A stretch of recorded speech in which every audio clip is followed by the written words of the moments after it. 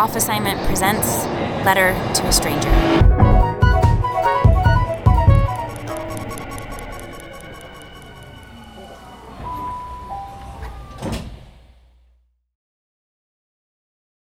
Letter to a Stranger, Bethesda, Maryland, USA, by Kiki Petrosino. You were 85 the summer I lived with you. Mornings we rose early, settling into the strange and ever-present hum that seemed to surround the condominium. That hum, part air conditioning, part asphalt, part geranium-bright Cadillacs spinning down Westlake Terrace on their way to the Capitol. That summer, I learned to associate this soft metropolitan drone with your lucky mid-Atlantic elder years. To me, your life was sunshine, breezes, comfort. I was between worlds, having just graduated from the University of Virginia on a muddy Sunday afternoon in May. My parents, freshly divorced, had attended commencement but refused to interact. I'd had 2 graduation dinners in Charlottesville, 2 photo sessions featuring me in academic dress, my sandals sinking into Jefferson's lawn. My last days of college were rain-soaked and stormy, a dissolving kingdom. I'd already started to tell myself that I was a happy wanderer, a young adult who could find her home anywhere in the world. I imagined a family of my own making, long dinners with laughing friends, road trips to beautiful places. That summer, I'd finally packed away all the photos of my study-abroad boyfriend, a Florentine dental student who dumped me the previous winter. I think you are not the woman of my future. Now I was moving back to Europe, but to Switzerland this time, a shinier country.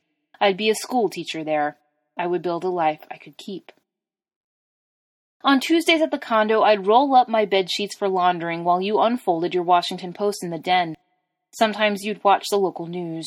One of the anchors reminded you of my grandfather. He'd passed away when I was a toddler, but I remembered certain things. The way he bent his tall body to fillet a catfish at the sink on Kennedy Street. A single hand-in-hand walk through his early spring garden, where he'd pointed out the white look of a tiny alpine strawberry still on the vine. Until that summer, Pawpaw was one of the only things we'd ever shared, and that was because you'd already chosen him decades before to be yours. So I offered you these few memories, like foreign coins I'd been saving without knowing why. I always had the impression that you didn't necessarily like being a grandmother. There was something about it that puzzled you, as if you'd received the odd gift of a tureen with one more lid than necessary. We saw each other at holidays, mostly. That summer you took me in, keeping me out of my parents' post-divorce transitions. After breakfast with you, I'd take the bus from Montgomery Mall to the National Institutes of Health Metro Rail stop. Then I'd ride the Red Line train over to Tenleytown, where I worked as an unpaid intern for the local NPR station. I sweltered on these commutes and quickly exhausted my cycle of office-suitable clothes.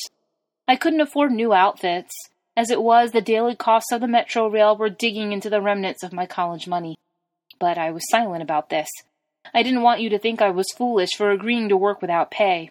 Having left your father's farm at the age of 12 all alone, you were a woman who made her own prosperity. The little Negro school in your rural Virginia neighborhood only went up to 6th grade, and you wanted to go to 7th. Just like that, you willed yourself to D.C., leaving your girlhood behind. For the first time that summer, you told me about the 2 uniform dresses you had to wear in your job as a nanny for a wealthy white family. Blue for playtime with the children, white for dinner service. You and the cook would eat in the kitchen afterwards, and then you'd study all night. This family had an indoor washroom that you described in detail. It was an urban luxury they forbade you to use. Do you see why I didn't think you'd have much sympathy for my money troubles? But you surprised me one day. When I accompanied you to Sears, you pulled out 2 simple pencil skirts in my size, black, navy. These will look nice on you, you said, and bought them for me. That summer was our closest, our best time. In the evenings you showed me photographs of your younger self wearing mid-calf versions of the skirts you'd bought me for the office. And on the very last page of an album, a handsome portrait of Pawpaw, taken in his early 20s.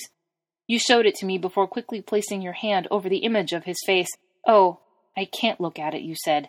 And the sudden spark in your voice, the bright bolt of something with wings, told me that grief had surprised you in that moment.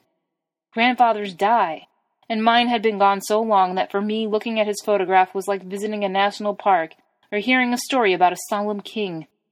You were my first lesson in living memory, how it leaps and snaps, how it nips at you unexpectedly.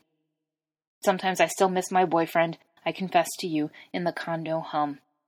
I know you do, honey. That summer we discovered that we liked each other. We didn't know it would turn out that way, or that another opportunity would never come again. But for those few months there was an opening we both stepped through on our way to something else. When I left for Switzerland, you and my mother came to see me off at Dulles. And because it was the very last summer, before 9/11, when our American universe still felt luxuriously unassailable, you waited with me right at my departure gate, and I didn't board my flight until the very last call. You held my hand in both of yours, and with that same surprised note in your voice, same bright flick of a wing, you said, "I'm going to miss you, child."